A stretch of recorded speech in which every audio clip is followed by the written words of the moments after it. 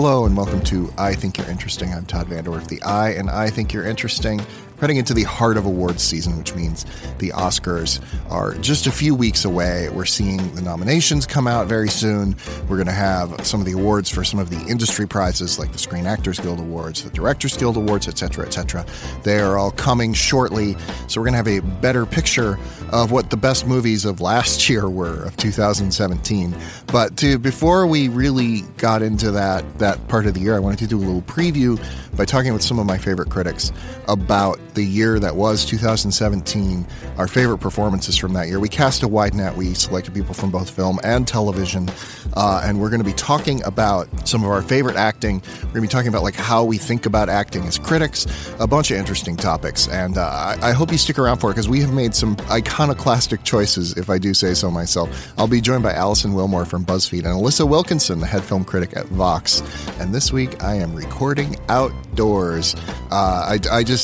We're at the Langham Hotel in Pasadena, California, where you're going to be hearing a number of episodes recorded from in the future. And I had the chance to record outdoors, and I took it. So if you hear planes, trains, automobiles, all that sort of stuff, that's what's going on. So please stick around. I think it's going to be a lot of fun.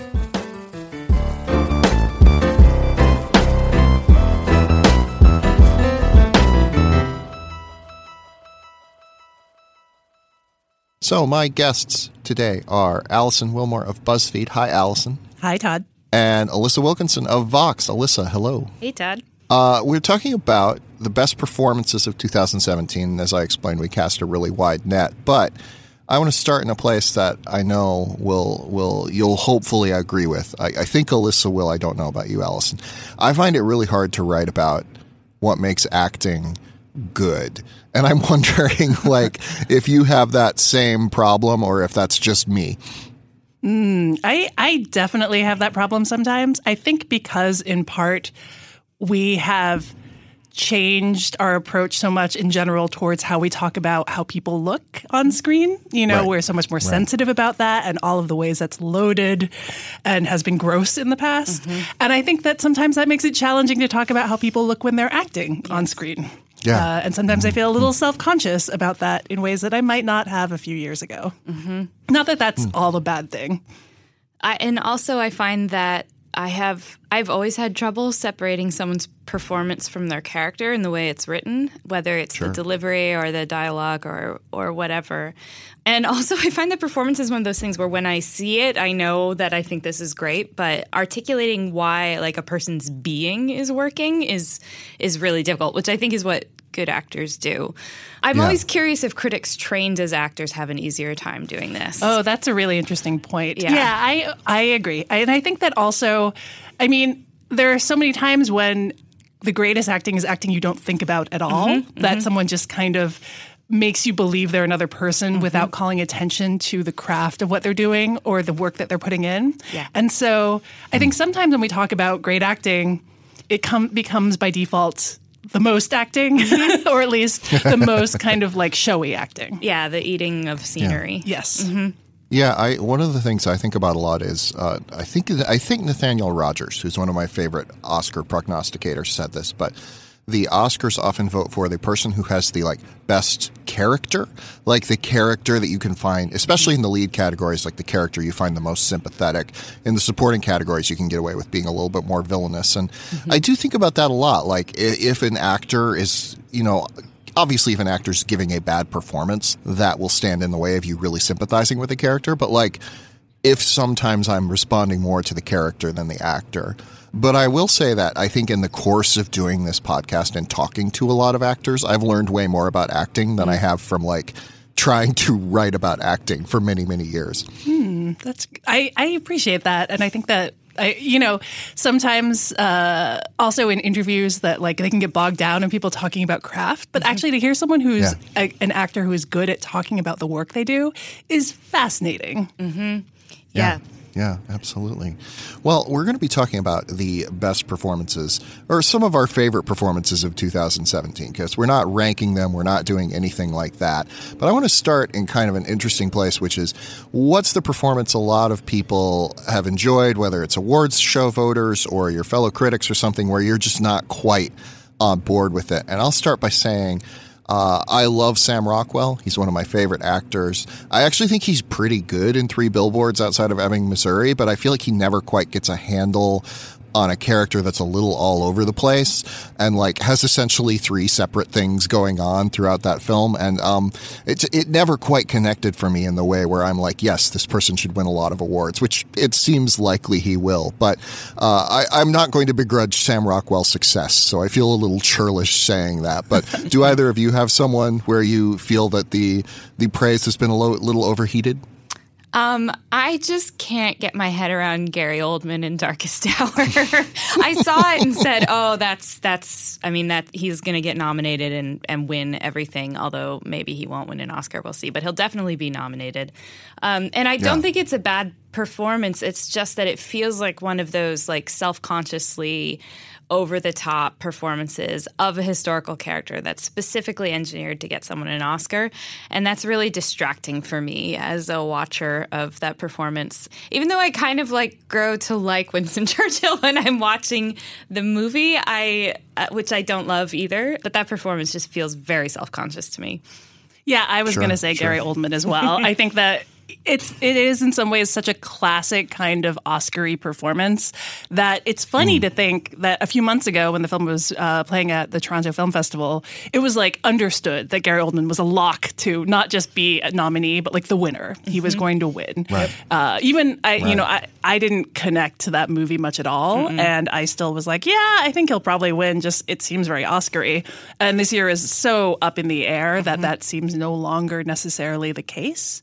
But certainly, I think watching that movie, all it does is call attention to the work that he's doing. And I don't think it's bad work by any means, but this does not make you feel that Churchill has come back to life and that you're getting an insight into his life on screen. You're mostly just like, wow, I wonder how long he spent in makeup every morning. I know. And I feel like it's a very theatrical performance as well. Like, I actually think I would like it better on stage because of a lot of it depends on diction and things that are really hard to pull off on stage. But I don't think he spent as much time in makeup as Shape of Water. Right, Doug Jones did, but it certainly has to rival that. You saying that makes me think of the performance it reminds me of, which is Bryan Cranston as Lyndon B. Johnson in All the Way, which, like, he was supposedly great on stage. I never saw him on stage. And then when he made the HBO movie, it was just too much. And, like, I wonder if that isn't the case here as well. One other sort of general question before we dive into the list making, which is we started this year with kind of this debate over Casey Affleck, who, to me, gave a tremendous performance in Manchester by the Sea, but also his name was really tainted by sexual harassment accusations that he had settled out of court in the mid-2000s, somewhere in that range. And like, we're talking about this a lot more with figures like James Franco and other people who've been accused of sexual misconduct, both very great and small, if you could put qualifiers like that on sexual misconduct. And I'm wondering, like, how do we sort of deal with talking about performers even outside of the question of awards? Because I think, to me, like, if you've done something horrible, like, that should sort of, it's not the end of the world if we don't give you the Oscar, if that's like our punishment for you. But like, how do we like sort of talk about performers who've done terrible things in ways that we can engage with our readers, but also acknowledge that everybody's line for this sort of thing is going to be different? I'm actually going to throw it to Alyssa because you just wrote a long article about Woody Allen, which was excellent. So go for it. Yeah, it's so difficult right now, I think, because I think everyone is reevaluating their own standards for how they talk about this. I have different feelings about talking about Casey Affleck this year than I did last year.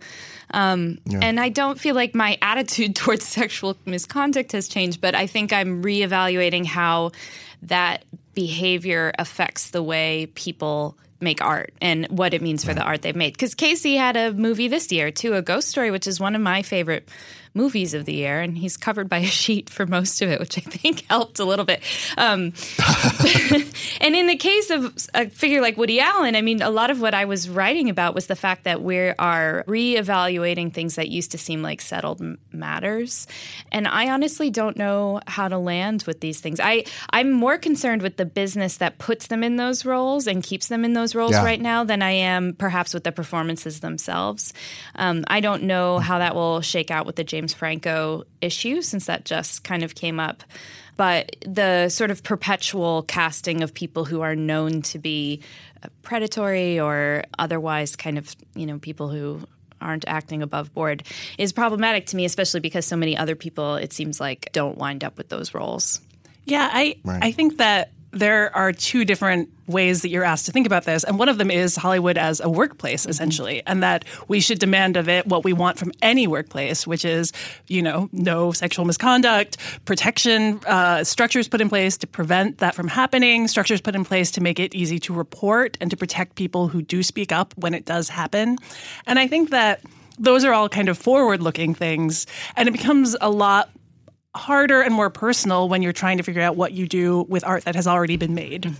Certainly Casey Affleck is someone who, has fallen right, like on this kind of timeline-wise before the Weinstein story and before we suddenly, it's funny to think that this has only been a few months, that we have suddenly attached so many consequences to behavior that, we were kind of taught was just going to be accepted in Hollywood, that it was just, that is the way things worked, and people were just too famous or too powerful or too important to have to face those consequences. And that is a horrifying thing, but that was just business as usual until literally a few months ago. October. And so I think that we are still figuring out what the ethics of it are, in addition to what is actually actionable.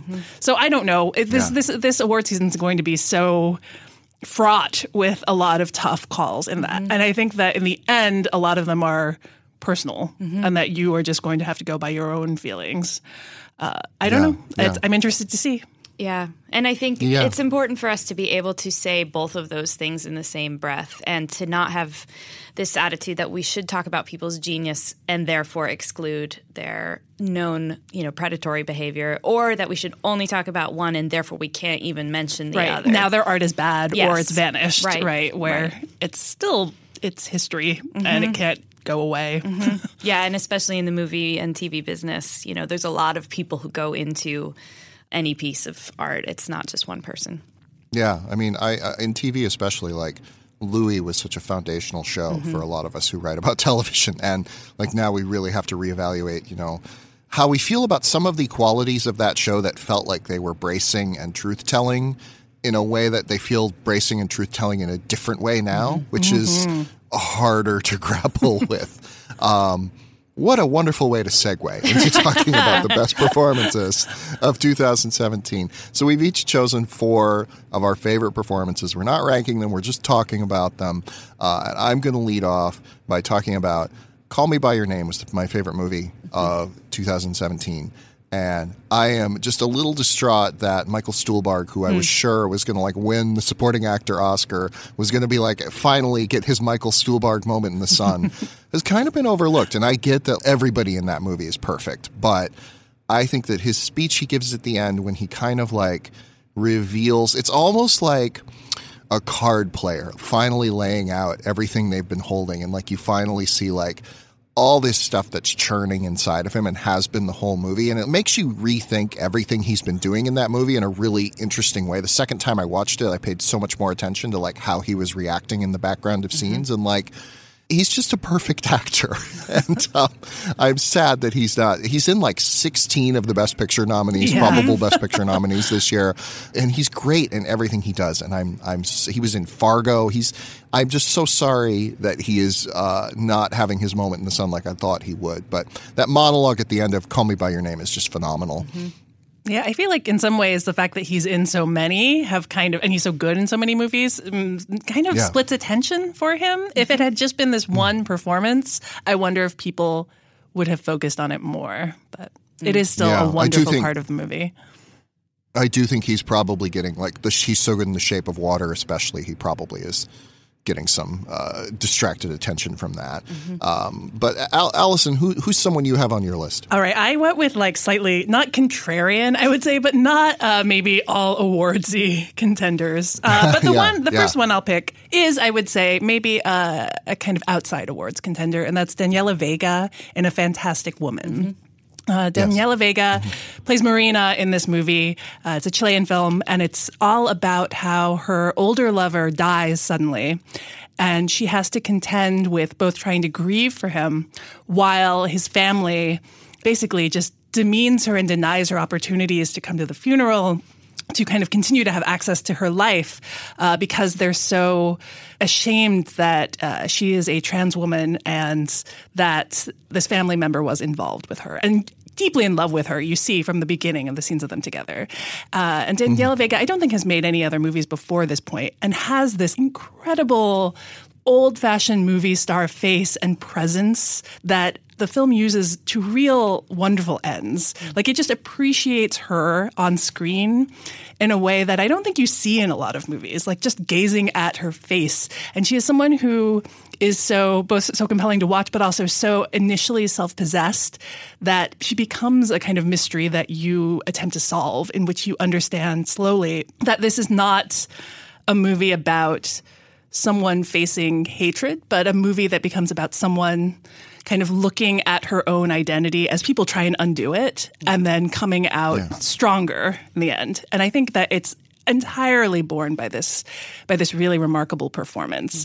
And, you know, every year there are some good first-time performers, and I think that this is one of the standouts this year, certainly. She's really marvelous. And if you haven't seen this movie, it's one of the foreign language film shortlist contenders, and it is definitely worth looking for. Is it still in theaters or is it VOD? I think that it is going to come back to theaters. I think it was one that got an awards run and then might be coming out again. So Great. Alyssa, do you have thoughts on that one? I actually haven't gotten to see it yet, although all I hear are good things. I do wonder sometimes when we critics get it's become like a thing where we're supposed to weigh in on the Oscars as well.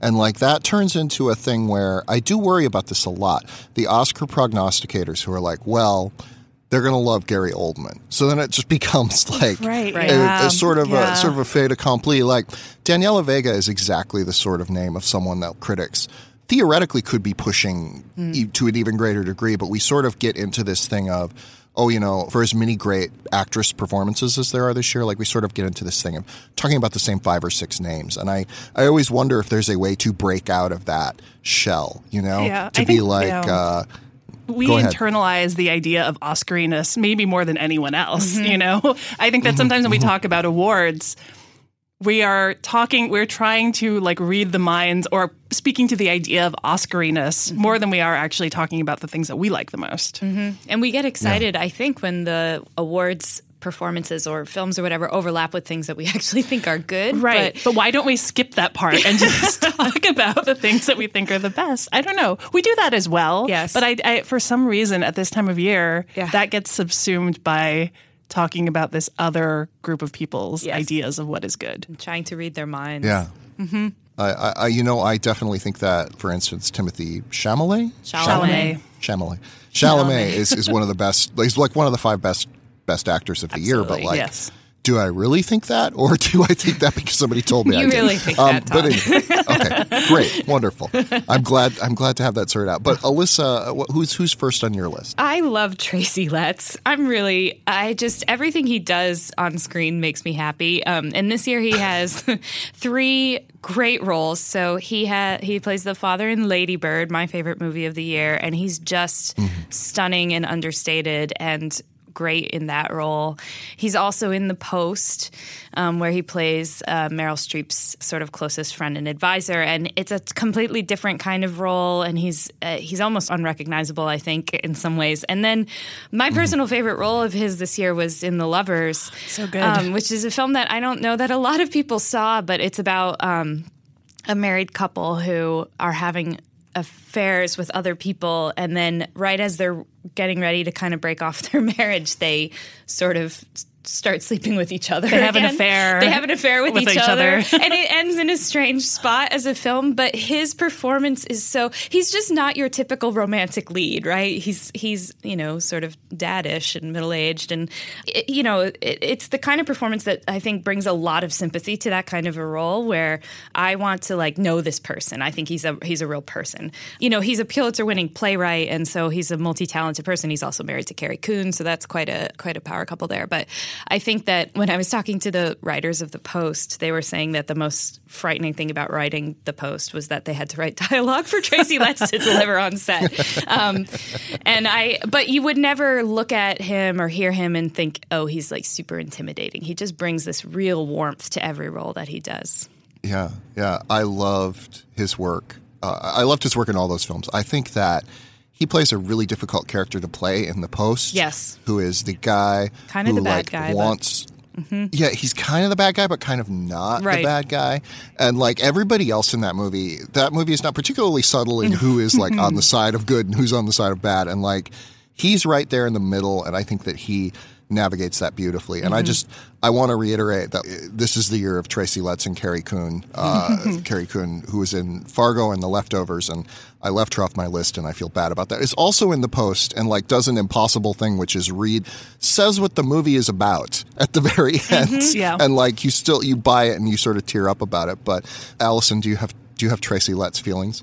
I think he's wonderful in everything. But yeah, in The Lovers especially, I think it's one of those movies where I think you have the conversation a lot. In terms of indie film, there are always movies with older leads that secretly make a lot of money.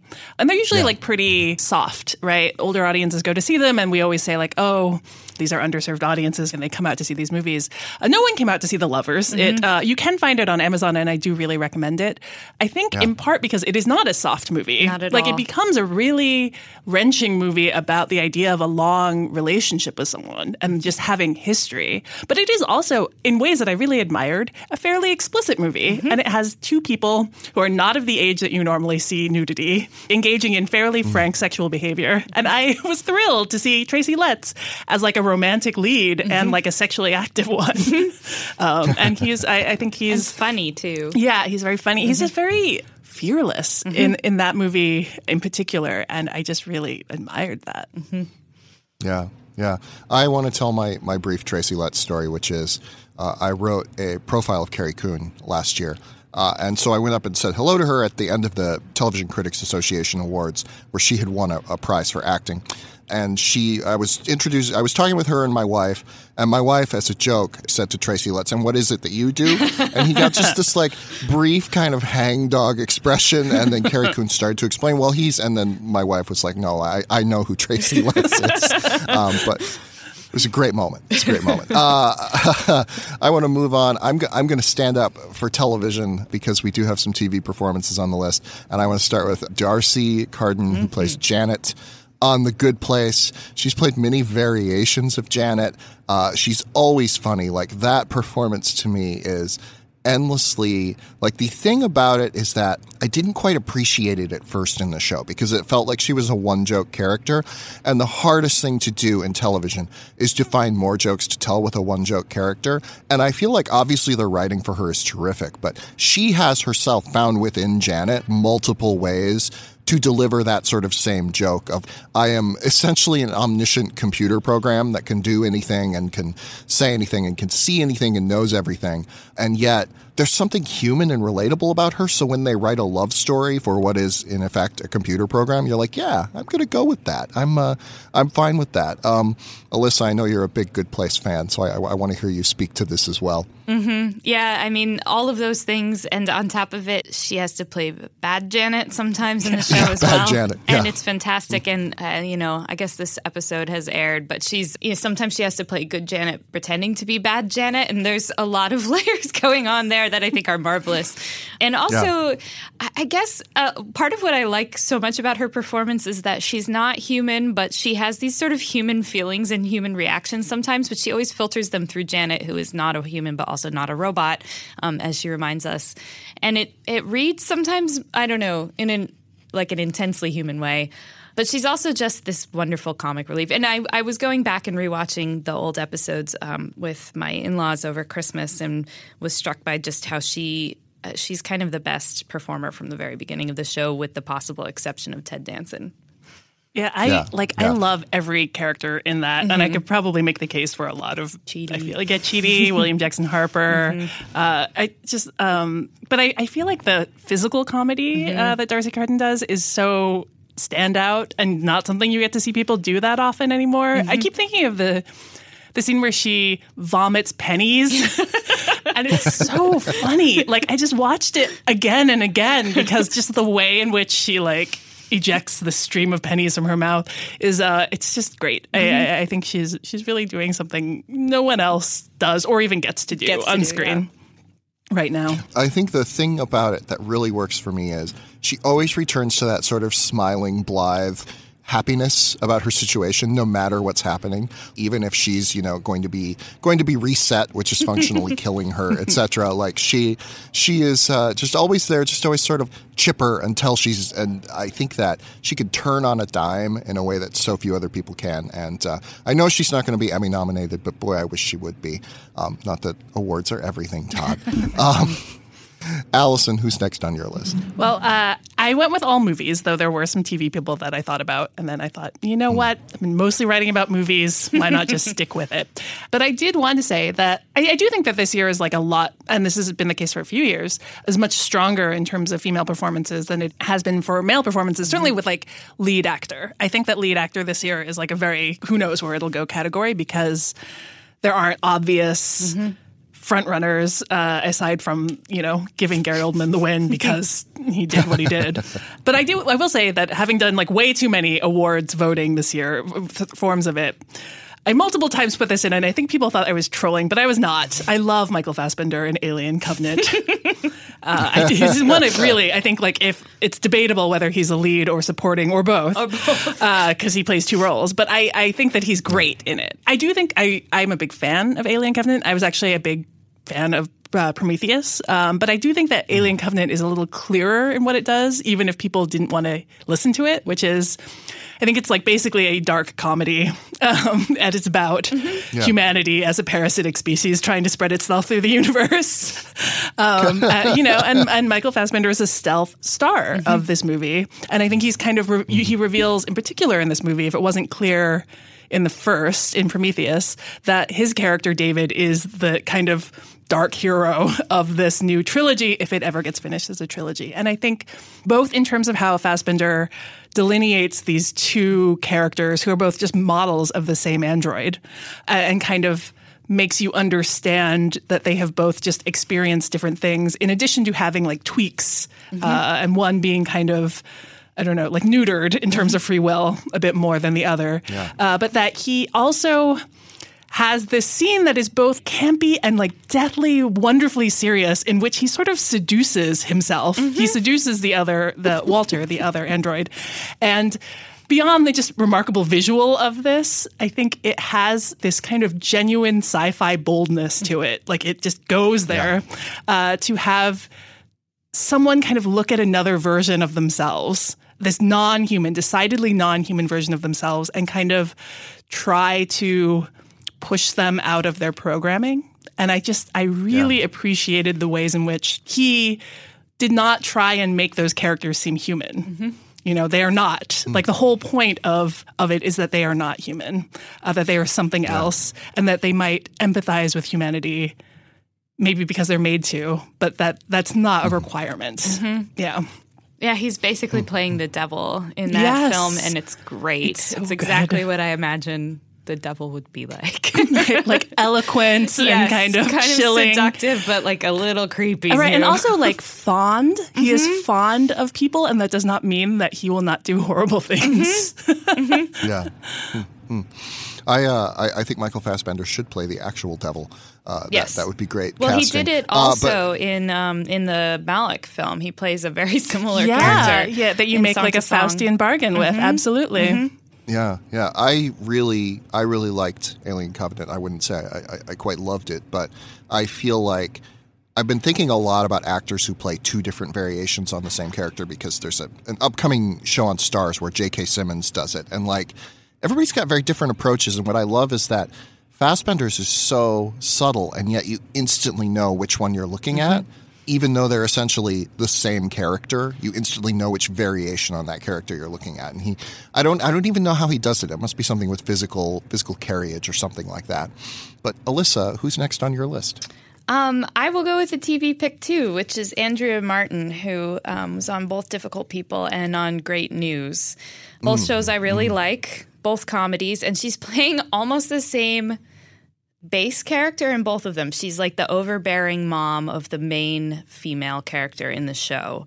And she is clingy and wants too much in Great News. And in Difficult People, she's kind of standoffish but also clingy. There's that same kind of quality to her. And I think her performance is great in both shows. What I really like is that she actually does bring the quality of the show itself to that character. So Great News is more sweet as a comedy. Yeah. Their relationship is sweeter, and the show is a little more chipper. And Difficult People, which I love, is a little bit of a mean show. Not a little bit. It's a lot of a mean show. A mean show. And Yeah. I love it so much. I know I'm going to miss it. Rest in peace. And I think that she brings those to both those characters. And so they're completely congruent with the universe of those shows and sort of how people act in both those shows for a character who we've seen on TV thousands of times before. So I would love to see her working more. And I'd like to see more on TV that isn't her playing a mom. But I'm really happy to see someone be able to pull that off. Yeah, where's the show where she's like a drug kingpin, like out of her retirement community or something? Exactly. I think that one of the things I love is I did a podcast with Bob Balaban yesterday, which people will hear in several months. And like I think a lot about when you are somebody like Andrea Martin or Bob Balaban, where they're like, okay, you're going to play the Andrea Martin part. Mm-hmm. And I think that you're really right, is that she finds a way to play that similar part in both of these shows in a way that fits each show's cosmology really smartly. And I think Great News, to me, is a show that has a lot of great pieces and is kind of inconsistent. Mm-hmm. But one of the great things about it is that it has all these great performances, and she's right there.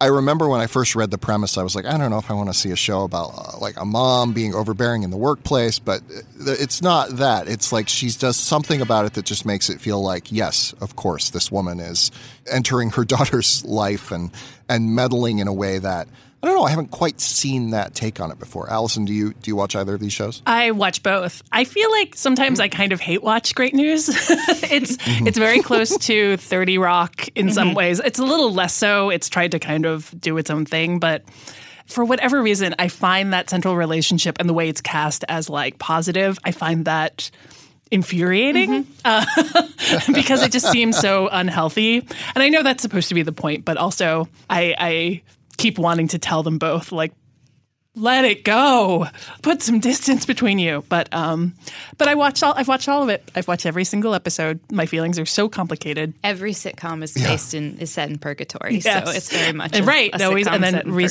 resets at the end. Mm-hmm. Yeah. Yep. Yeah.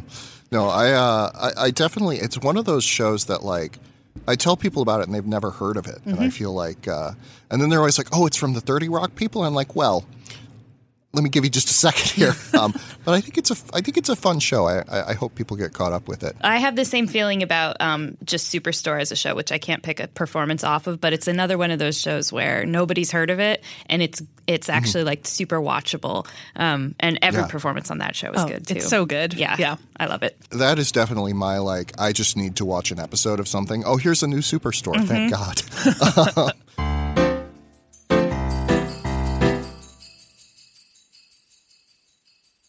Happy New Year, everybody. If you're like a lot of Americans, if you're like me, you probably are hoping to drop a few pounds in 2018 that maybe you put on in 2017 or 2012 or 2004. And you'd like to get rid of those in the new year. And if that's what you're doing, let me tell you a little bit about Beachbody On Demand. It's an online fitness streaming service that gives you unlimited access to a wide variety of highly effective world-class workouts, and they're personalized to meet your needs. It also includes extensive nutritional content, and it's proved to help people achieve their health and fitness goals. It's really convenient because it's accessible on your computer, on your web-enabled TV, on your tablet, your smartphone, or any other web-enabled device. You don't need to go to a gym or schedule a class. It's all just right there. And your annual subscription is cheaper than a gym membership. It has programs for any fitness level. The workouts range from cardio to weight training, yoga, low impact, and even dance. And there are 600 different workouts, so you probably can find something that will work for you. Beachbody On Demand also has nutritional help because abs are made in the kitchen. It provides comprehensive nutrition plans to help you meet your goals because working out is just part of the equation. You'll get access to information on meal prep, a variety of recipes, and simple but proven eating plans. So you need to give this service a try. And right now my listeners can get a free trial membership. That's right, free, when you text THINK to 303030. You'll get full access to the entire platform for free. All the workouts, all the nutrition information, absolutely free. Text THINK to 303030.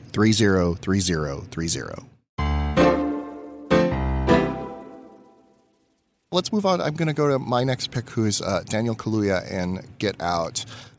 This is another pick that has, when I sort of was listing this as one of probably my favorite male performance of the year, it's him or Chalamet. I felt like I was way out on a limb and like, this is never going to get awards attention and I'll sound cool if I say this. And now he's been nominated for a bunch of awards, so I don't get to sound cool anymore. But that movie fundamentally to me does not work if he is not there and he is not our guide through the movie.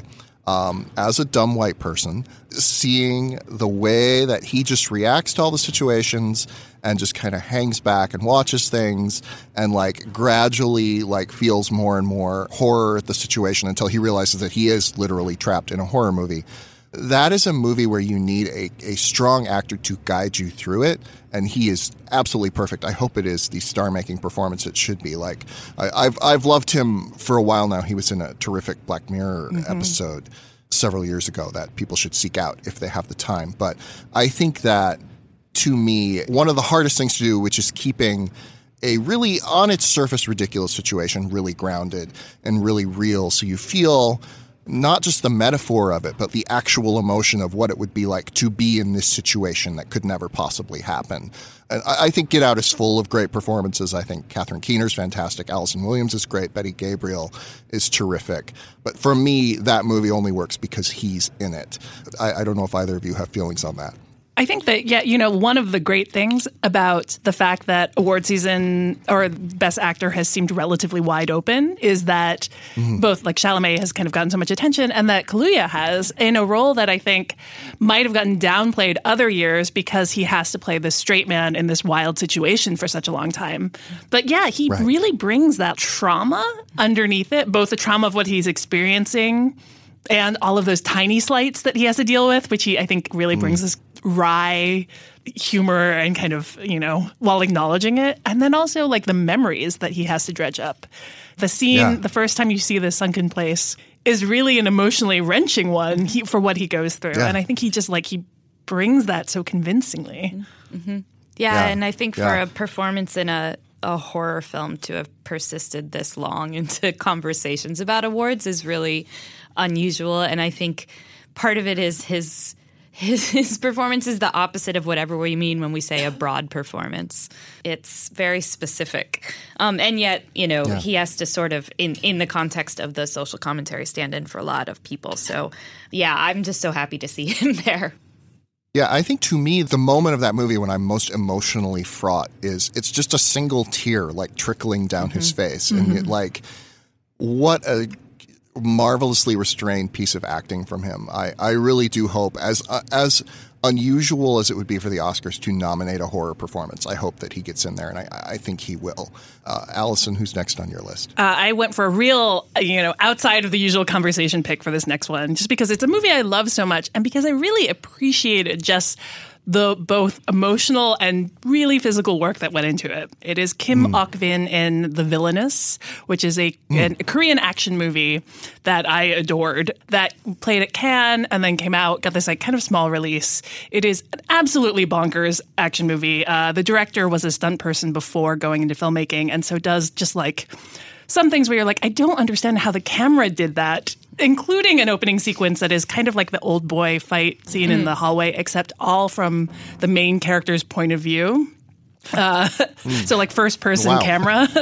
But it is also just this Korean drama worthy soap All like it is a combination of just this wrenching action that apparently she did 90% of the stunts herself, but that it is also this kind of story of this woman who is undercover and, you know, trying to like fight free of this program. You don't need to understand the plot. It's almost impossible to understand. It's so convoluted, but that she is playing melodrama so earnestly and so kind of sincerely that despite the ridiculousness of what happens, you really like hurt for this person who is like terrifying but also trapped.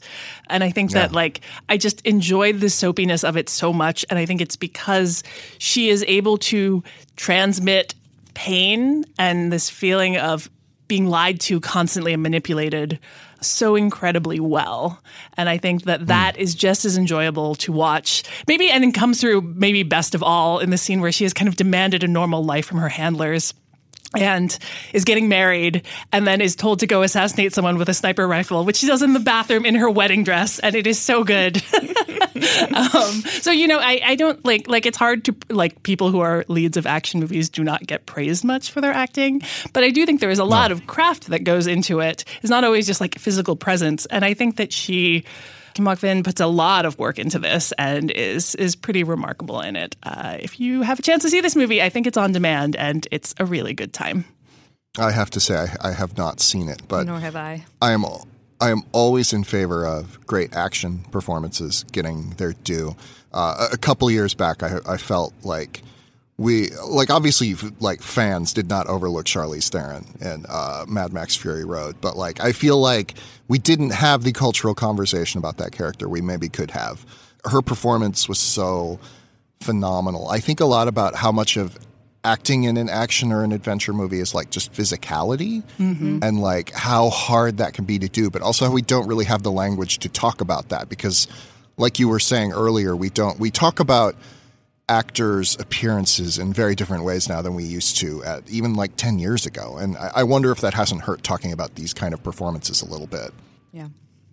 I mean, they're not terribly unlike talking about dance, really, in a lot of ways. Yeah. That, it's not just about the choreography, but the way they move through the choreography. I've just left a screening of Proud Mary, which is not going to be the greatest film of 2018, but watching Taraji P. Henson do those action sequences, which she doesn't get enough of in the film, is great. I mean, she's genuinely awesome at it. And that's the vocabulary we have for that, I think, is the movement. Yeah.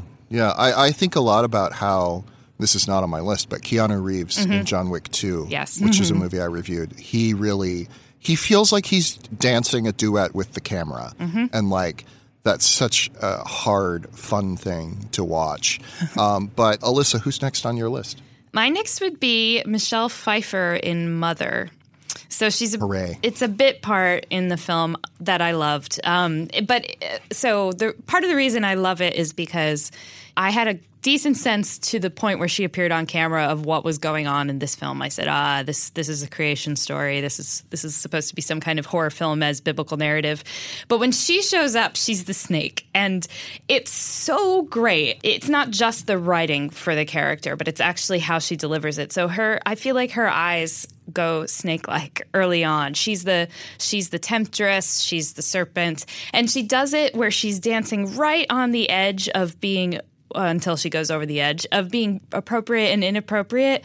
And it recalls like a lot of people I know, I think, who will sort of dance right up to that line themselves in conversation, or they'll ask you questions that are not quite okay, but they kind of are because they say it is. And so she had to really play a character who is both a metaphor and supposed to be a real character. And she's terrifying, especially to any introvert who's watching the film. She's terrifying, but she also is just, she is the villain. She's the point at which this sort of evil really enters that perfect home, and I loved it. And it's also just really good to see Michelle Pfeiffer pop up on screen. She also was in Murder on the Orient Express, which was not a film I loved, but actually I think her performance in that is good, but it also served to underline how much cooler it was what she got to do in Mother. She did get kind of the signature moment in Murder in the Orient Express towards the end. Yes, she did. When there's this tableau, and it is like the most memorable image in that movie, and she is the center of it. But she also kind of gets that in Mother as well. So, she's the one I walked out thinking about. Yeah. I think that there's an interesting level of metatextual to her performance in Mother as well, because Michelle Pfeiffer in many ways was the Jennifer Lawrence of the 1980s. True. She's almost serving as like a warning figure for Jennifer Lawrence, who's the lead of Mother. Allison, I don't think I read you on Mother. Where did you come down on that film? I will say I liked it while not being entirely convinced by it. I think that it's a very interesting movie. I do think that in some ways, I feel like I don't agree with Darren Aronofsky's presentation of what he thinks it's about at all. No, and he's I wrong. find that divide really fascinating. You know, I think in some ways for me, you know, while there are certainly the biblical themes in it, and I guess you could make the argument there are ecological themes in it, though I don't. I think for me, it is a completely compelling, almost like confessional of an artist kind of saying that I have to put work above everything else in my life, as seen from this impossibly giving partner. And I think is like, there's something about it that is mesmerizing to watch, even if you feel like it's repellent at the same time. It is just such a powerfully raw outburst of these kind of sometimes really ugly feelings and then when it goes off the rails, I think there is really, I don't know if I could say that I liked it as a movie, but I do think it is certainly one of the most memorable things that I saw in the past year.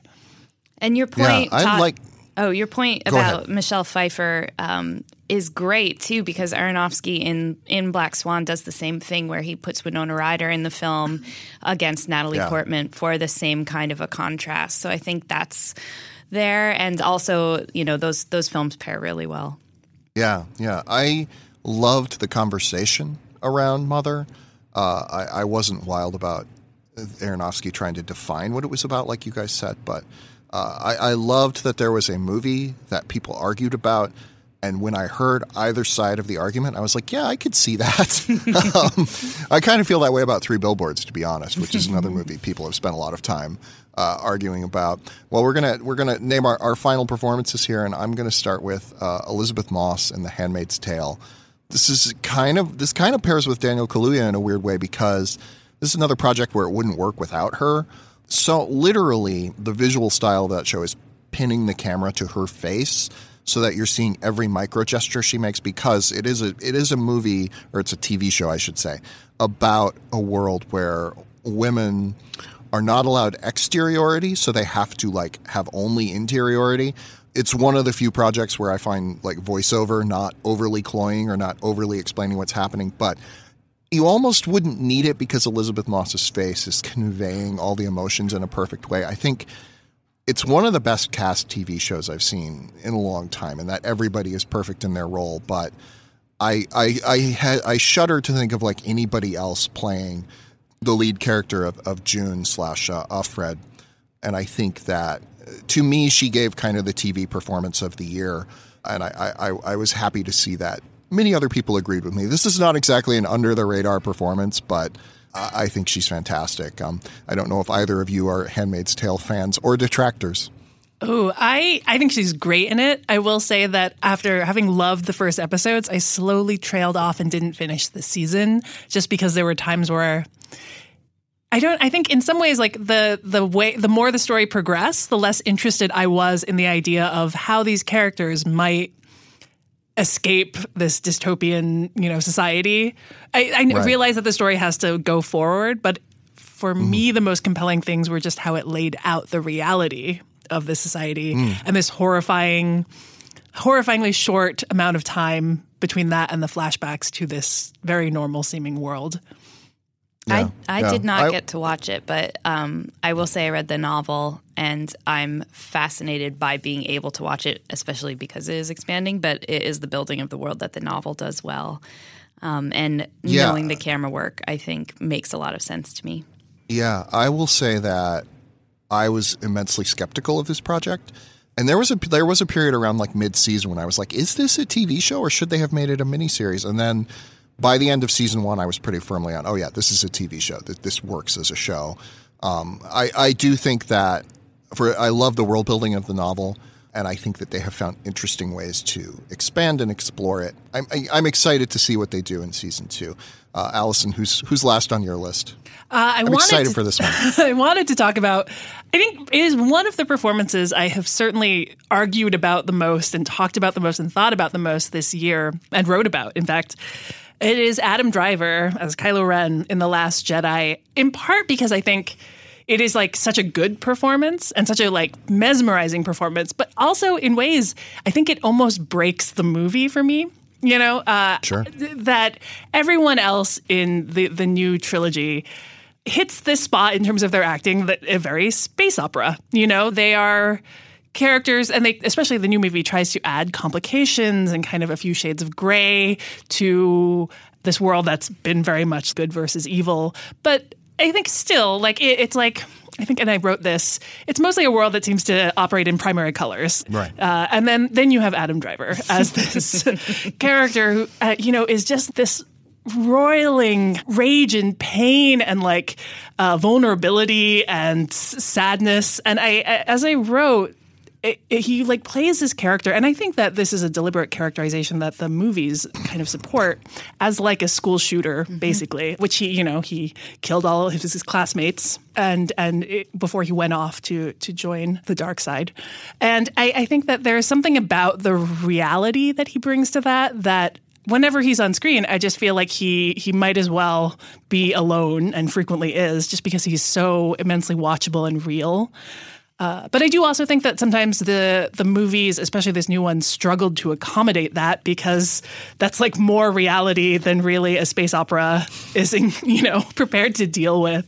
And I do like that. I like these movies. I didn't like The Last Jedi as much as I think a lot of other people did, but I did enjoy it a lot. But his is the performance that I couldn't stop thinking about. I think in some ways the movie doesn't know quite what to do with him, because he is such a mesmerizing villain. I think that's why people keep trying to solve him, figure out ways in which he could be a romantic lead or redeem himself. He's also, he's a mass murderer. So I don't know that there's a way that the series can really land that, and I don't know that it should. But I am really happy that Adam Driver is in the role, because I do think that is like the most indelible creation from the new film so far. Right. I really like that he's basically serving up his riff on a young Marlon Brando performance. Mm-hmm. And like he spends a lot of the movie opposite Daisy Ridley, who's very traditional British theater, Royal Shakespearean Company, like just kind of like very high class, performance. I don't think she's a bad actress or anything, but she's doing what you traditionally see in a Star Wars movie. And like somehow I think those two mesh really well together. And for me, that relationship was a big part of why I liked The Last Jedi as much as I did. Alyssa, how do you feel about this? I'm a huge Adam Driver fan. Part of what I loved about watching The Last Jedi, well, of course, was him. But I brought my mother my second time around, and she said, "Wasn't he in that movie where he was a poet last year?" And I said, "Yeah." I said, she saw Patterson, and every time I see him, it doesn't matter what he's doing. Like, I know it's going to be a great performance. And when I saw that he was going to be in Force Awakens, I was startled by that, because of what Allison is saying about the way that you kind of act in a Star Wars movie. But there's also like a little boy quality to what he's doing that I think sort of saves a character that otherwise would really feel like a rehash of characters we've seen before. And I would watch, I think I have often said I'd watch a whole movie of Adam Driver just like reading the phone book or whatever, because it'd be the best thing you'd ever seen. So, yes, I agree very much. And also, I will say, there's a lot of physicality to this that is like that Marlon Brando almost. I was thinking about this in The Last Fight, in which just the ways he's not like a graceful like fighter, and he like very much is like careful to be just like this kind of brute force kind of like just like the ways in which he carries his shoulders and the ways in which, and I feel like there's a lot of work that was put into that, clearly, and a lot of thought that I think is rewarding. Mm-hmm. And it is. It doesn't quite mesh with everyone else, but it's really something. Mm-hmm. I love the emo Kylo Ren Twitter account, while still sort of feeling like a lot of people talk about emo Kylo as like that's a bad thing, but I think he's the villain we need right now. This idea of talking about young men who are angry and don't quite know what to do with that feeling. I think it's a weirdly like prescient character that in 2015 I wasn't as prepared to understand as I am in 2000. Well, now it's 2018, but as I was in 2017. So I really appreciate what Driver's bringing to the part in that sense. Alyssa, who's your final choice? My final choice, I think, is traditional, is Sally Hawkins in The Shape of Water. Yes. I love Sally Hawkins generally, but in this film, the choice to have her be essentially a silent film actress for the entire movie is, except for one key scene, is a gutsy one, I think, especially when she's the lead, and not just the lead, but the romantic lead. And the fact that she is having this sort of romantic pairing with an also silent character, works well. But she has to carry all the emotion of that because the other character just simply doesn't have a lot of facial expressions. And I think it's looking at her eyes a lot that drew me to the performance and has really, really burned in my brain the physicality that you can have in a romantic performance with your face. And specifically sort of eye expressions, the way your mouth moves, all of these things. I think acting with faces is something that not very many actors do very well in my mind, or at least it's very broad. It's sort of what their perception of what an emotion looks like, and she just actually has those emotions. And then when she actually is kind of speaking, it's in sign language, but she brings intonation to the sign language somehow. It's wonderful and funny and sweet and clever and all of those things. I think in many ways I can't imagine anyone else in that role, or I can barely imagine anyone else pulling off that role as well as she does. Yeah. So I think she'll be nominated. I love her work a lot. Allison, how do you feel about it? Oh, I think she's phenomenal in it. I am actually even surprised that I don't think she really, until maybe the National Society of Film Critics, had not been picking up a lot of awards or nominations. And I would have guessed that she would have been a front runner. Yeah. I feel like it's just such a strong performance and such a one that has references to film history, but is also it's got a lot of blood in its veins. It is not this it's not just all whimsy. It's sexual. It's kind of funny. It's dirty. It's I don't know. I think that she is so alive in this role. There is a scene where she yells at someone. She yells at her friend, and she does it in sign. And you just you sense her. She's basically shouting with her whole body. And to kind of see someone express that and is really, I thought it was great to see. I hadn't really gotten to see something like that. And she's wonderful in it. She's really great. Well, for my last question, we talked earlier about performances that have kind of been overlooked by awards, but I do want to talk about, on Oscar night, which person going up there, getting a statue, who's sort of expected to be in the conversation, who would make you happiest to go up there? And I'll start by saying Laurie Metcalf in Lady Bird has won all sorts of prizes. I hope she wins the Oscar. She is every mom in a way that is just perfect. And I've loved Laurie Metcalf for years and years and years and years, and it would be great to see her get an Oscar for a role that maybe you wouldn't expect it to be an Oscar-y role on paper, and a lot of it is what it brings to her. So I would be so happy if that happened. Allison, who's your Oscar frontrunner? You'd still be happy if they won. I don't know if she's a frontrunner. She's right on the bubble, but Tiffany Haddish for Girls Trip has been kind of on these edges of conversation and is so funny in that, in just such a kind of future now comedy star way. And it is such this kind of the kind of role that I think in some ways Best Supporting Actor, Actress is for highlighting, which is the one where you're that person is incredible. I've never really, I maybe didn't get to see them in much before, but that person should be a star. And I think that she is classically that. And also, I will say that we are both members of the New York Film Critics Circle, and we did end up giving her a prize. And she gave this 18-minute speech that was, I think, would eat every other speech's lunch in award season, and I would love to see her give another one. I don't think it would probably I don't know that she would be given 18 minutes. They probably drag her off stage, but I think however many minutes she got would be pretty great. Alyssa, what's your thoughts on this? Mine would probably be Willem Dafoe for the Florida Project for two reasons. He is really good in the film, and I think he's playing against, maybe not against type exactly, but the character feels like such a rich character throughout the film. You kind of don't know where it's going the whole time. And also because I think The Florida Project is such a wonderful film, and I really want more people to see it than have currently. It's, a small film, and it's sort of a little film that could, but it's got so much going on that feels both relevant and sweet. And sometimes a win like that can push that film into people's consciousness in a way that maybe just us talking about it can't do. Great. Well, Allison, where can people find your work? You can find me at BuzzFeed, buzzfeed.com/Allison Wilmore. And I'm on Twitter, Allison Wilmore. Please look me up. And Alyssa, where can people find you? I'm all on Vox.com in the culture section, and my Twitter handle is Alyssa Marie, ALISSA. Thank you very much, both of you, and I'm looking forward to more great performances in 2018. Here's hoping. Thanks, Todd.